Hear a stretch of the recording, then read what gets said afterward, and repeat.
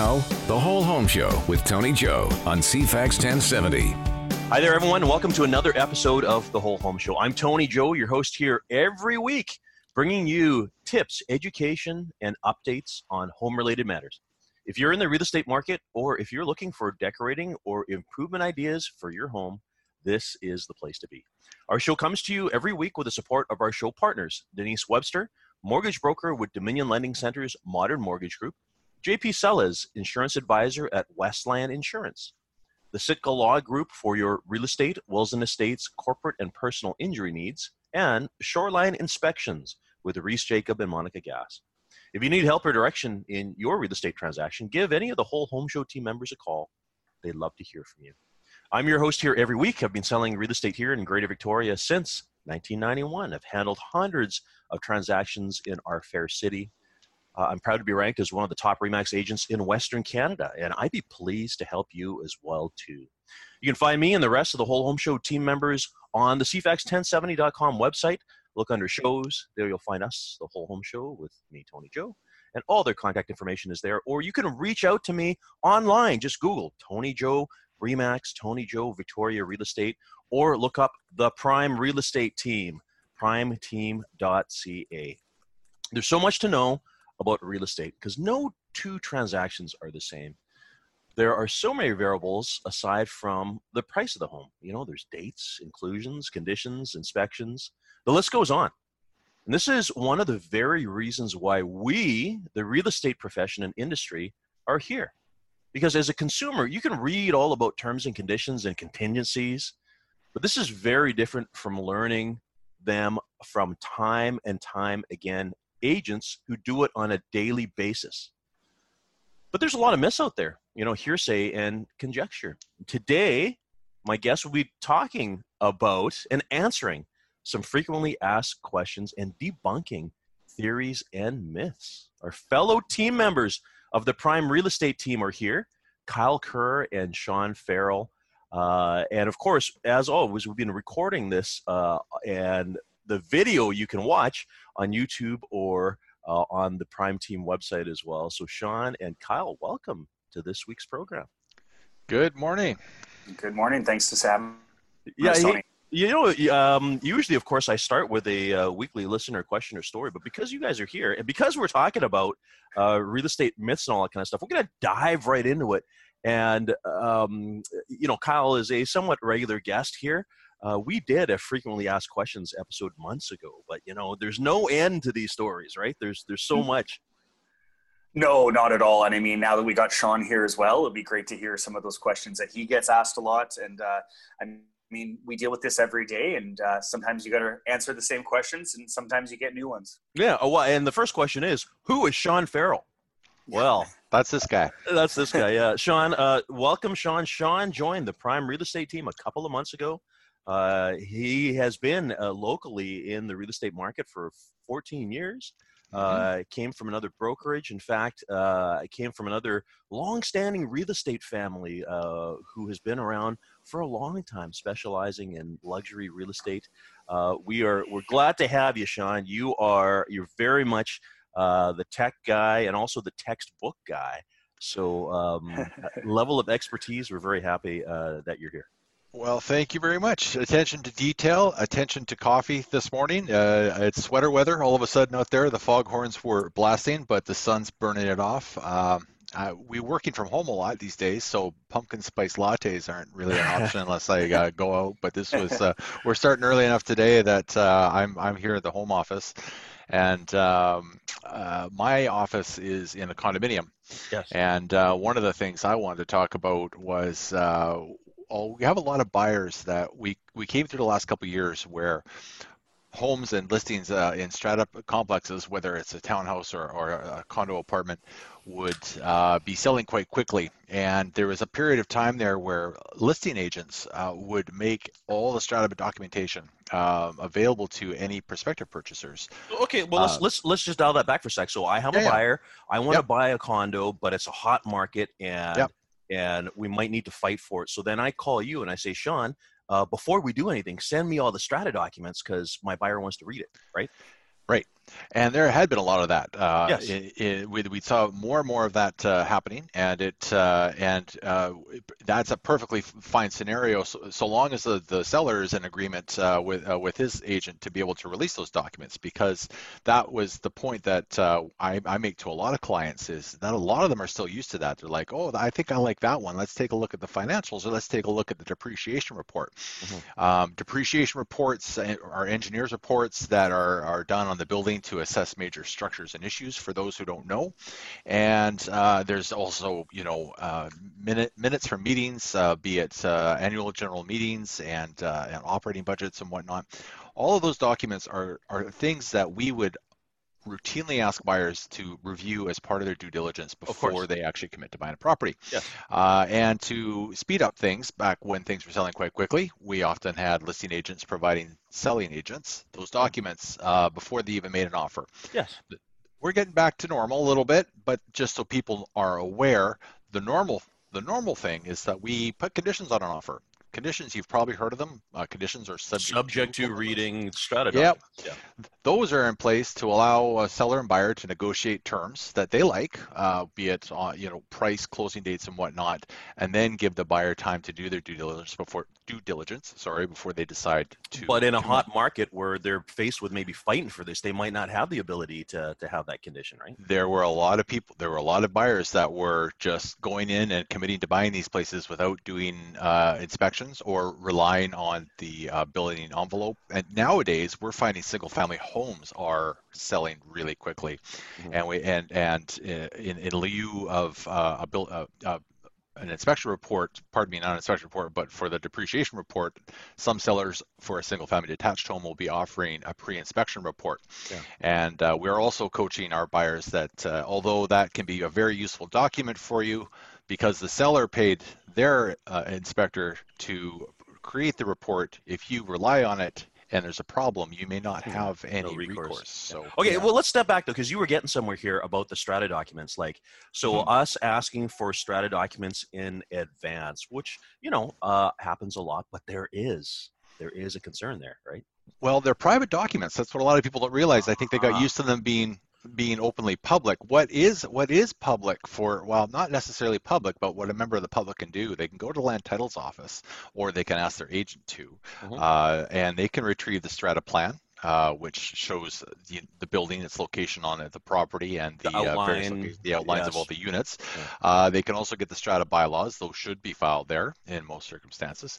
But when it comes to the minutes, the financials, the depreciation reports, all of that information, that's very important for a buyer to review in their due diligence. Those are private strata documents, and most stratas and strata owners aren't, in a normal course of business, wouldn't be broadcasting those to the public. They would want to negotiate an offer with someone would demonstrate good faith and intent on someone's part to actually go ahead with this.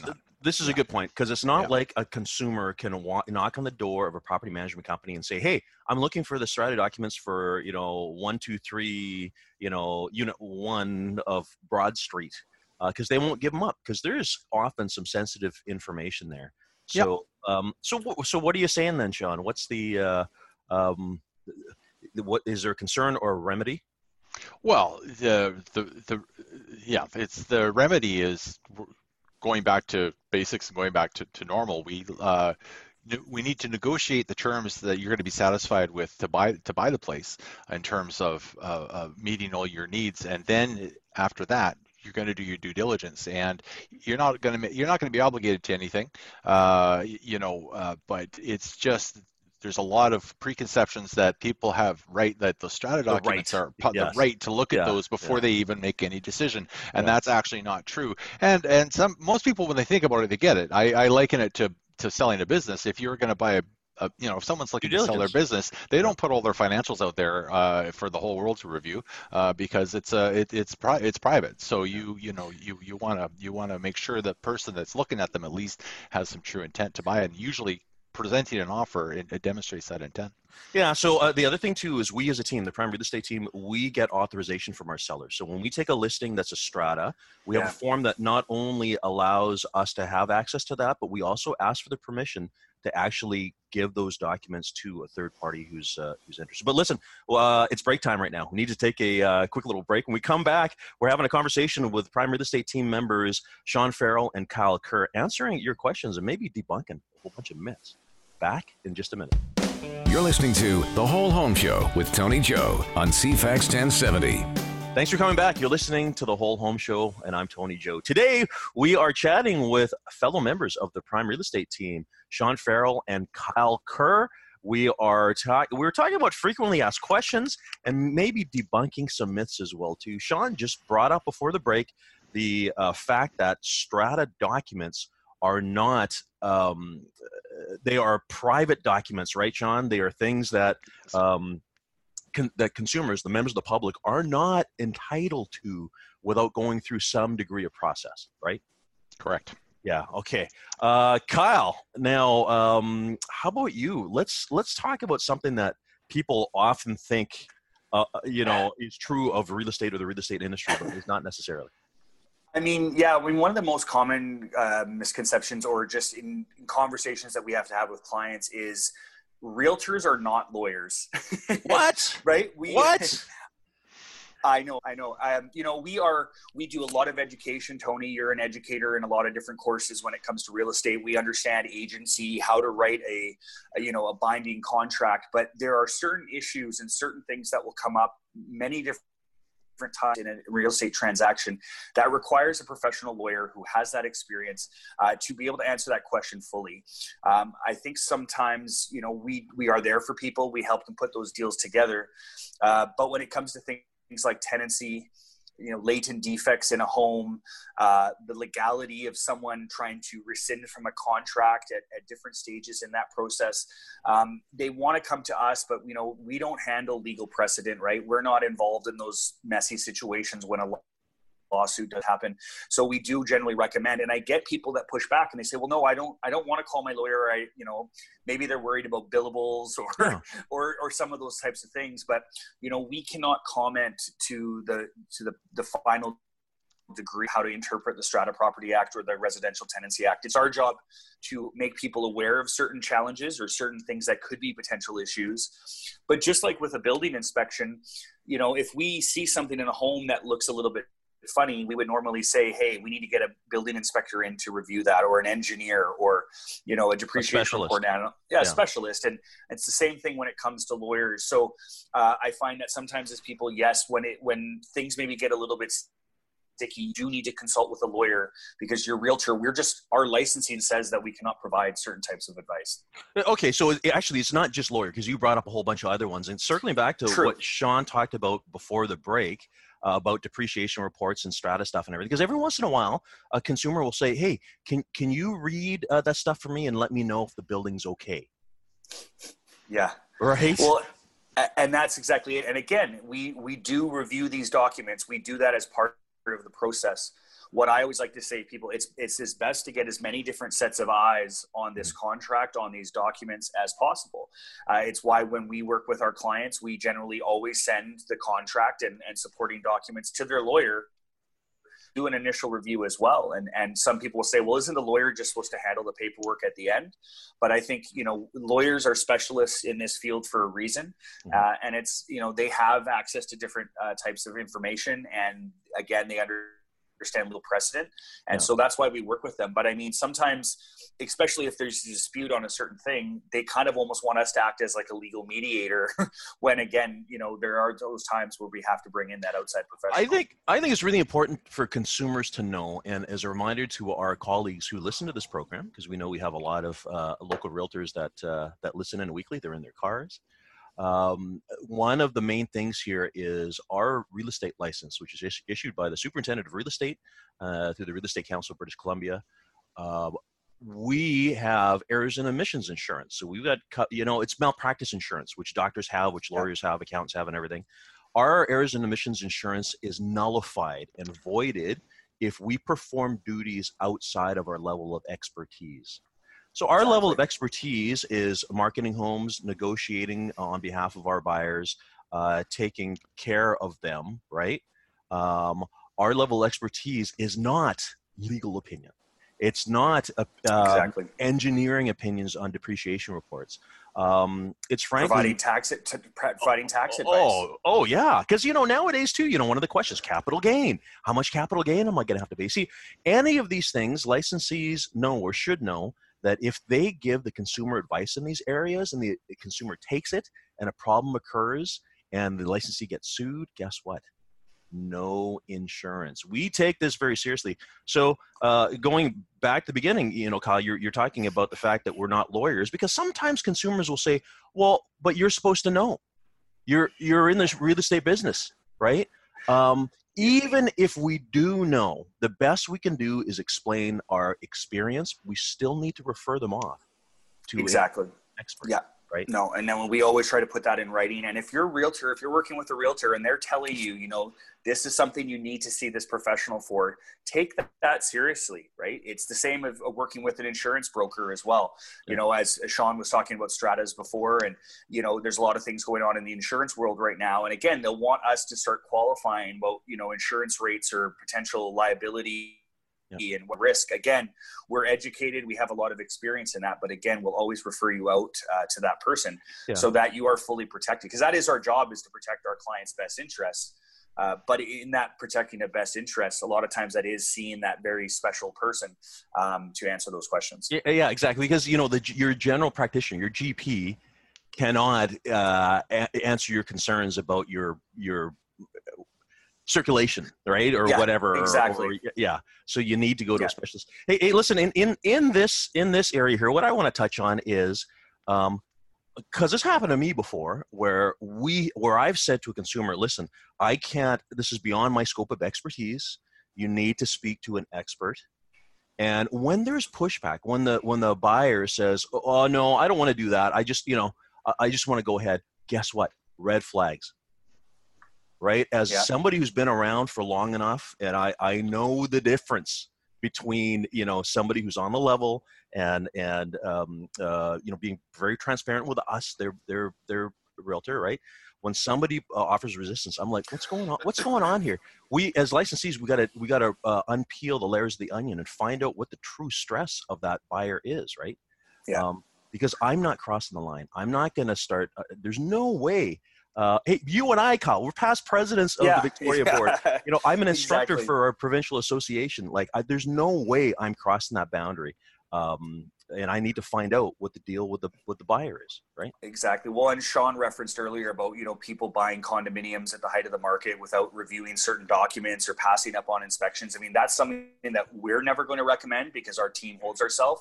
Yeah. But I mean, I've had it where people say, well, no, I don't need to do an inspection. My uncle is going to come and take a review. And we will generally have to put that stuff in writing, because as you said about our insurance, we need to protect ourselves. If you're not going to protect yourself and listen to our recommendations, we're going to put certain documents into writing and showing that you have waived your right to an inspection. You have waived your right to a review of municipal documents through your own choice.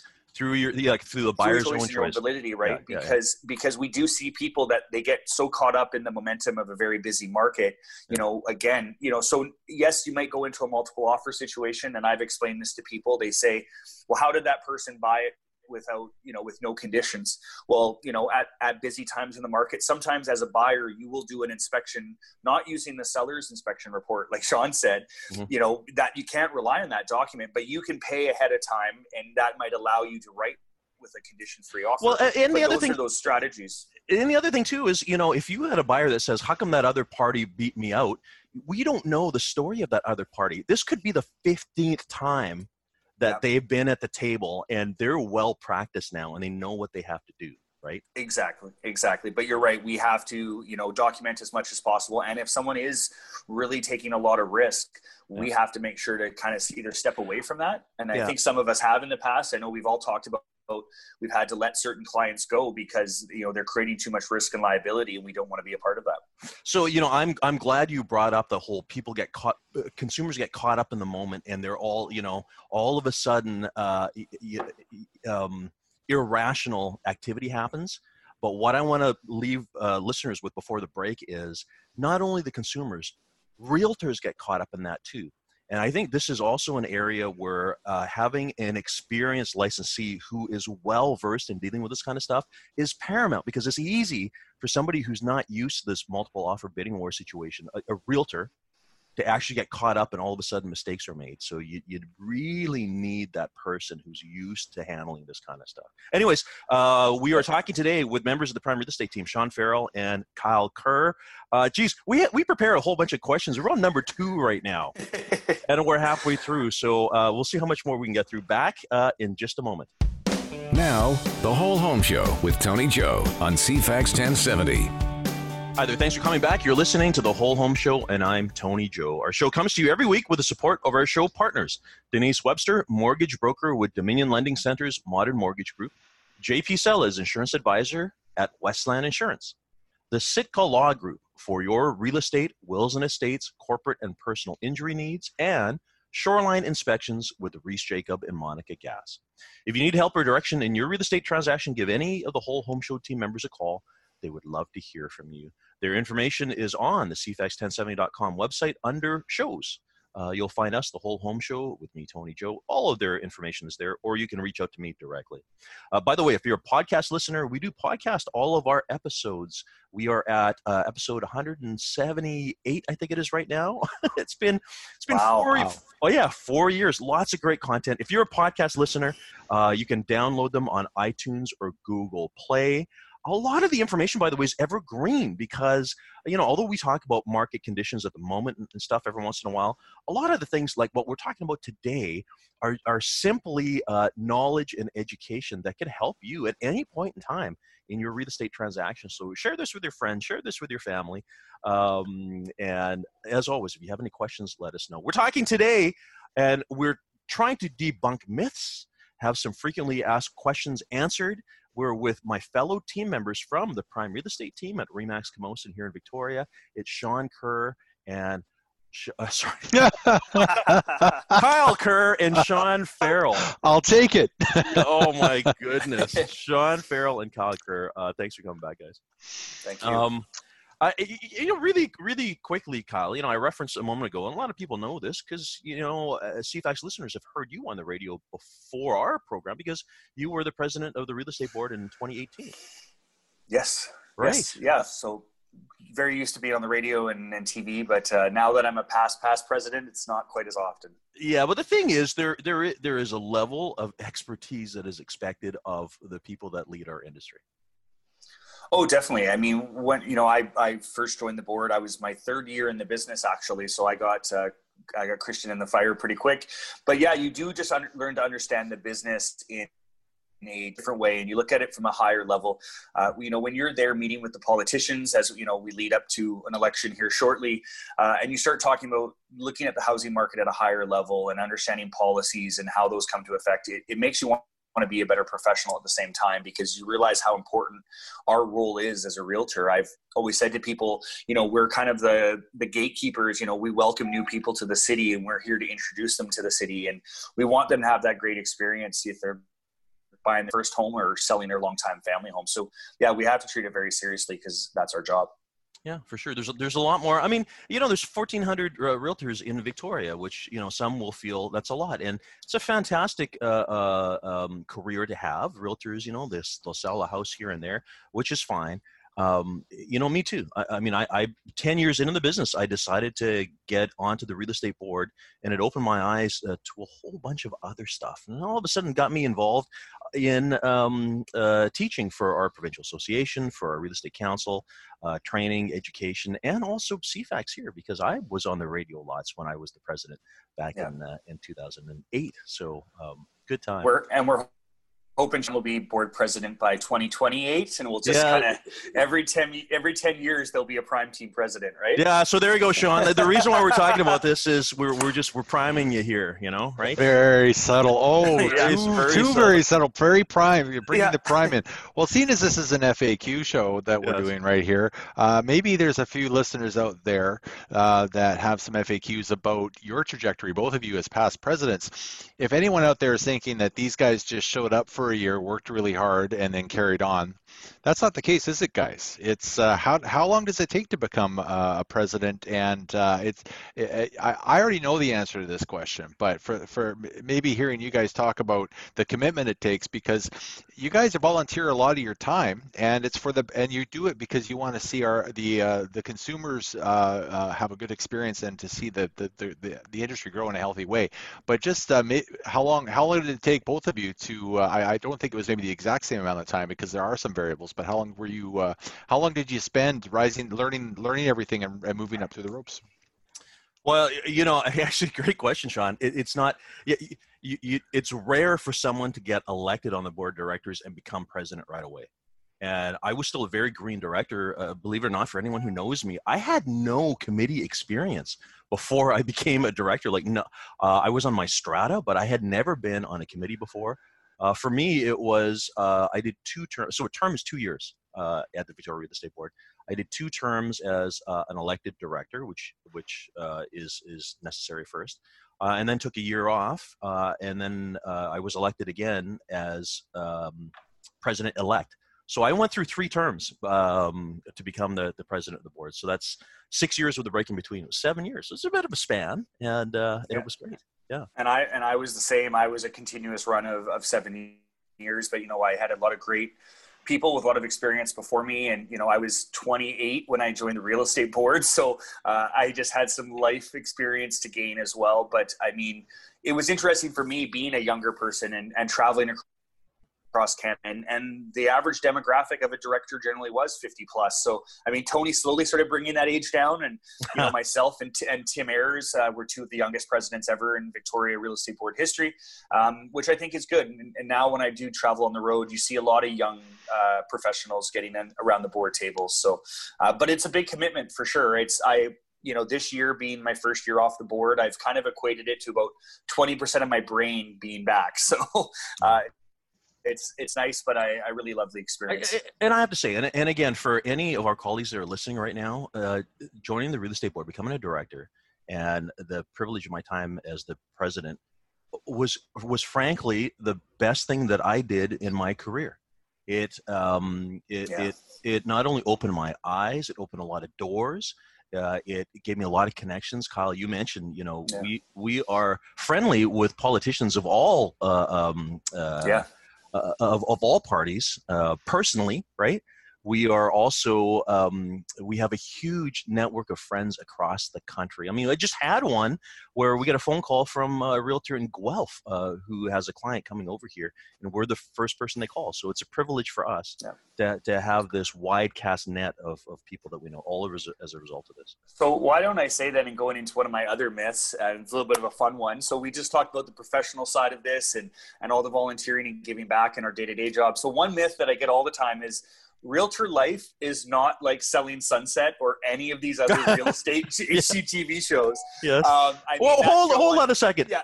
So Sean, you got a background in luxury real estate and fancy houses and condos. Surely it is the same as HGTV, right? I don't look that good in heels and a pencil skirt. No, it's not.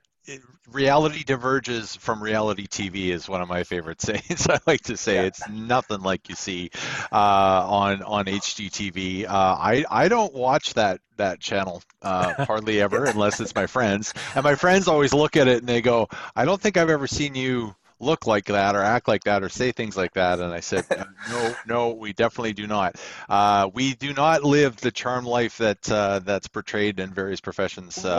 We live the professional life. We work hard, but we're not walking around the office with glasses of champagne talking about who's premiering on the Hollywood Boulevard. That's for sure. Well, listen. But here's the thing, though, too, because those programs never show the pain. No, there is a segment of pain in our business where if a client's not able to get what they want, or if something collapses, there's a lot of pain, and there's not a lot of that on these programs.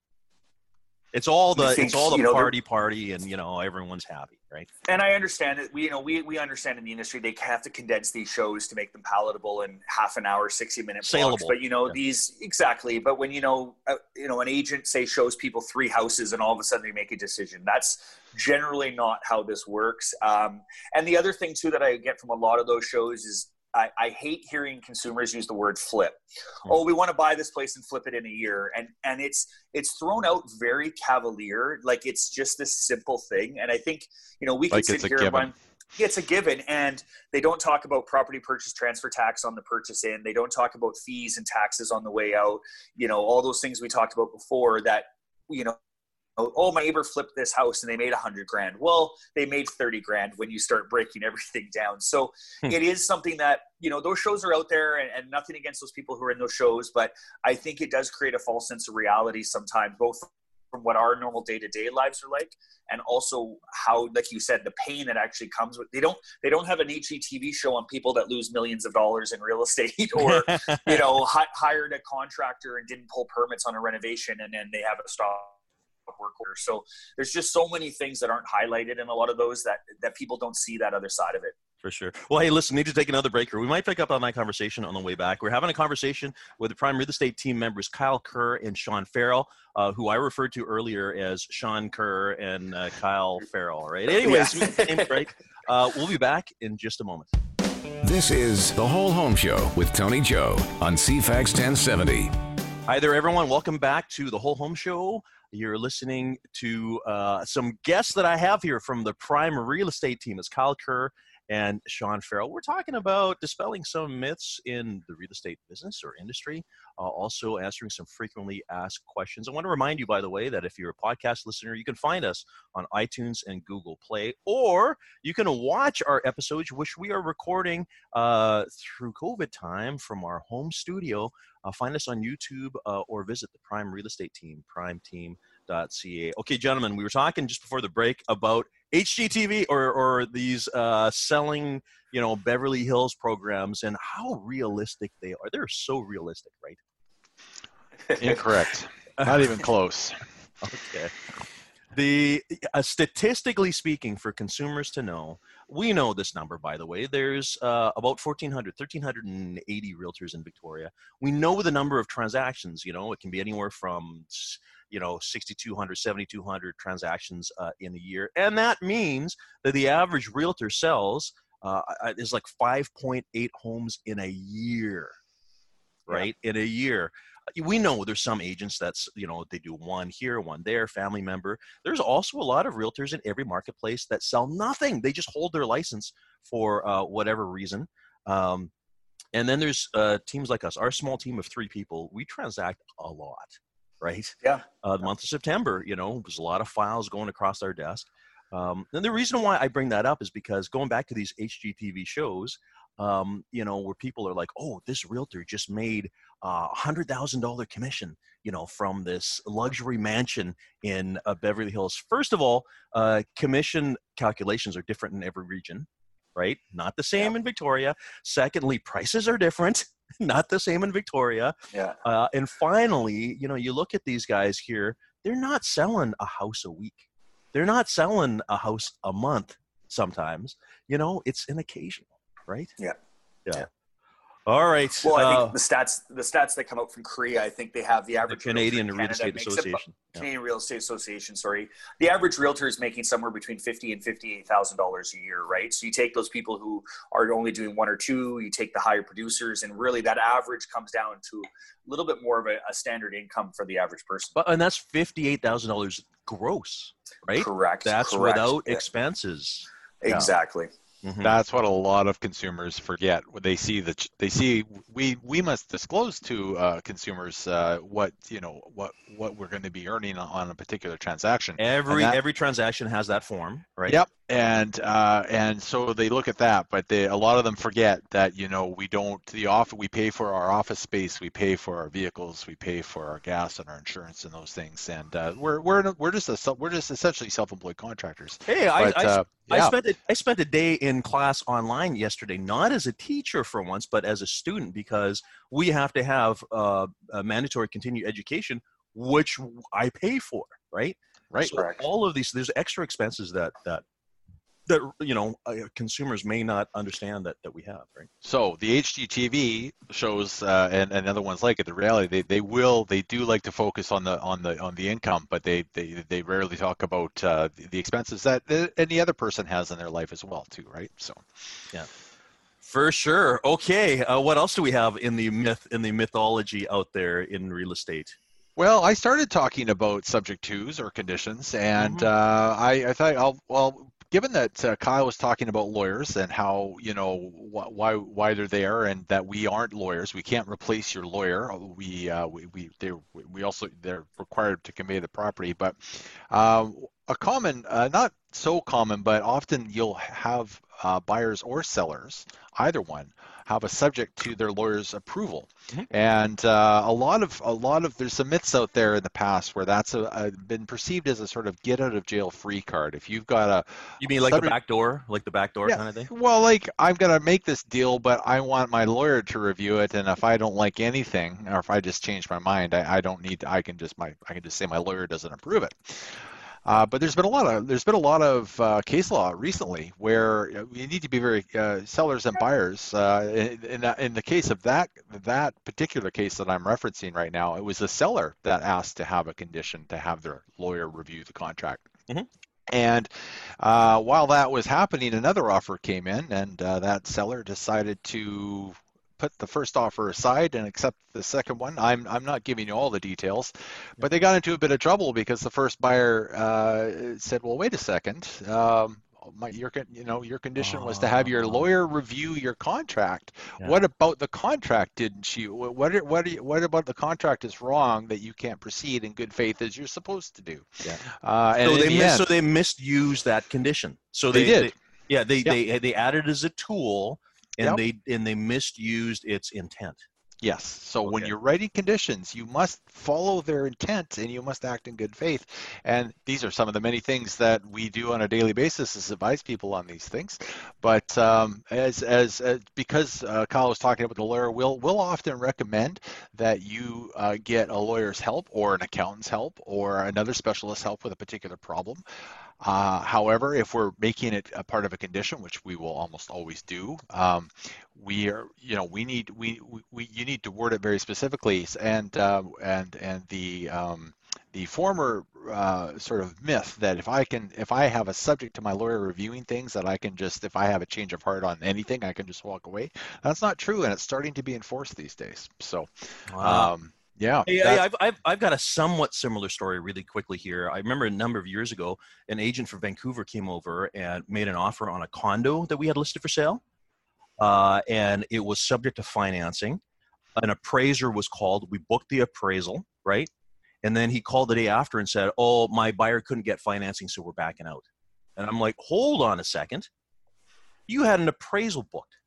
You don't, banks don't book appraisals unless the financing is approved. There's something fishy going on here. And as it turns out, what the guy did is it seems like he made 3 offers on 3 different properties until the buyer decided which one he truly wanted and then collapsed, the other ones. That is misintent, just like what Sean said, using that clause incorrectly, right? And the other thing too that the consumer should know, we are here, the prime real estate team or a listing agent. We're here to protect the seller because we are here to sniff those things out. When we get the sense that somebody is doing this, adding a strange clause that seems like a backdoor or a way for the other party to back out, it's our job to say, no, hold on a second. No, this is not right? And I've enjoyed in past, every once in a while, having a licensee, typically a newer one, say, "Oh, can we work on this together? Can we work out a clause or whatever?" No, you are my adversary. I'm not helping you out. You are representing your party. I'm representing mine. This is the way it works, right? So, interesting time. You touched on financing there, Tony, and yet another common clause or subject to that we put in there. A lot of buyers get what they think is pre-approval, and that they're good to go, money's in the bank. And this is a conversation we have a lot, both as listing agents and as buyer's agents. Because when you're a listing agent and you have a buyer's agent present an offer to you and tell you that their people are pre-approved, that means different things coming from different people. So one of the biggest myths is I've been pre-approved up to $500,000 to buy. So let's go looking at houses now. Let's go out and look at houses now, and let's write an offer later today. Yeah. Well, until you've actually, there's those words are bandied about. It's a word I used the other day, and someone thought I hadn't heard that term in a long time. But they are literally bandied about by different people depending on what they're trying to do. But you mentioned, Tony, an appraisal, and in that very specific scenario, when the bank has approved you to go out and buy something, at that point, what we're talking about is that you have done your homework with your lender or your mortgage broker. You've submitted financial documents, you confirmed your income, and a bunch of other potential steps that are going to be different for different people and different consumers. But ultimately, they know they have a very current and recent financial snapshot of everything going on in your life, including your savings and where your down payment is and your residency status, a bunch of other variables. But it's more than just, I've gone onto my bank's website and they've told me that I can buy a house up to this amount. That's a very different distinction, and we'll walk you through that. But what happens is once you have been approved for that, the bank still needs to give the thumbs up to the property you're considering buying, because after all, that's the collateral that you're offering up in case you aren't able to fulfill your obligations later on down the road on the mortgage. Mm-hmm. But that's a two-step process. The first step where we as agents are looking for is that you have done what we call your homework with your lender, and that has come back and all approved, and that you haven't just had a passing phone conversation, or you were in the bank making your RSP deposit and they just happen to mention, we could get you a mortgage for this amount. Those are two different things. Yeah, okay, so here's the thing. We hear a lot of stories of deals that collapse. A deal collapsed because the buyer couldn't get their financing. And usually the realtor who brought that offer in blames the bank or the mortgage broker dropped the ball or whatever. I have to say right now, part of that blame is on the realtor. Agreed. Because the realtor did not do their job to confirm the fact that the buyer was able to buy. And I know the three of us, we do not start spending time with somebody until it is absolutely confirmed that they have their financing. First of all, because it's terrible to have somebody's hopes raised and, they want to buy this house only to find out they can't. And secondly, honestly, as an agent, it's embarrassing to have to tell the other party, sorry, my guy couldn't get the finance, because I like I said, I put a lot of that weight on the realtor who should be confirming that, right? The other thing too is sellers, every once in a while, you bring an offer in and the seller says, what do you mean subject to financing? I don't agree with subject to financing. I thought you said that the buyer was approved. What the other realtor would have told us. And the answer is, it's not just their approval process, just like Sean just said. Your house has got to approve as well too. Your house is the buyer's collateral. So important. All right. Hey, we're coming near to the end here, guys. One more minute left. Hey, we covered what? About 5 things, and we got a list of 20? Yeah. We'll need to come back. I've got a quick one for the listeners and the watchers. It was an FAQ for me up until a couple of weeks ago when the three of us were together. Yep. Tony, you mentioned earlier in this episode, you used the word evergreen. Yes. And I looked at Kyle when you mentioned it the last time. I'm like, what the heck does evergreen mean? And it just, for the listeners, he was referring to the information here as being evergreen. What Tony is talking about there is it's information that pertains now and well into the future. So you can feel free to what you hear, it will pertain later on down the road. But as always, if you have any questions, Tony knows how to tell you how to find us, but you've already found us if you're watching this right now. That's great. Sean Farrell, Kyle Kerr, both team members at the Prime Real Estate Team. If you have questions, like Sean says, look us up, primeteam.ca.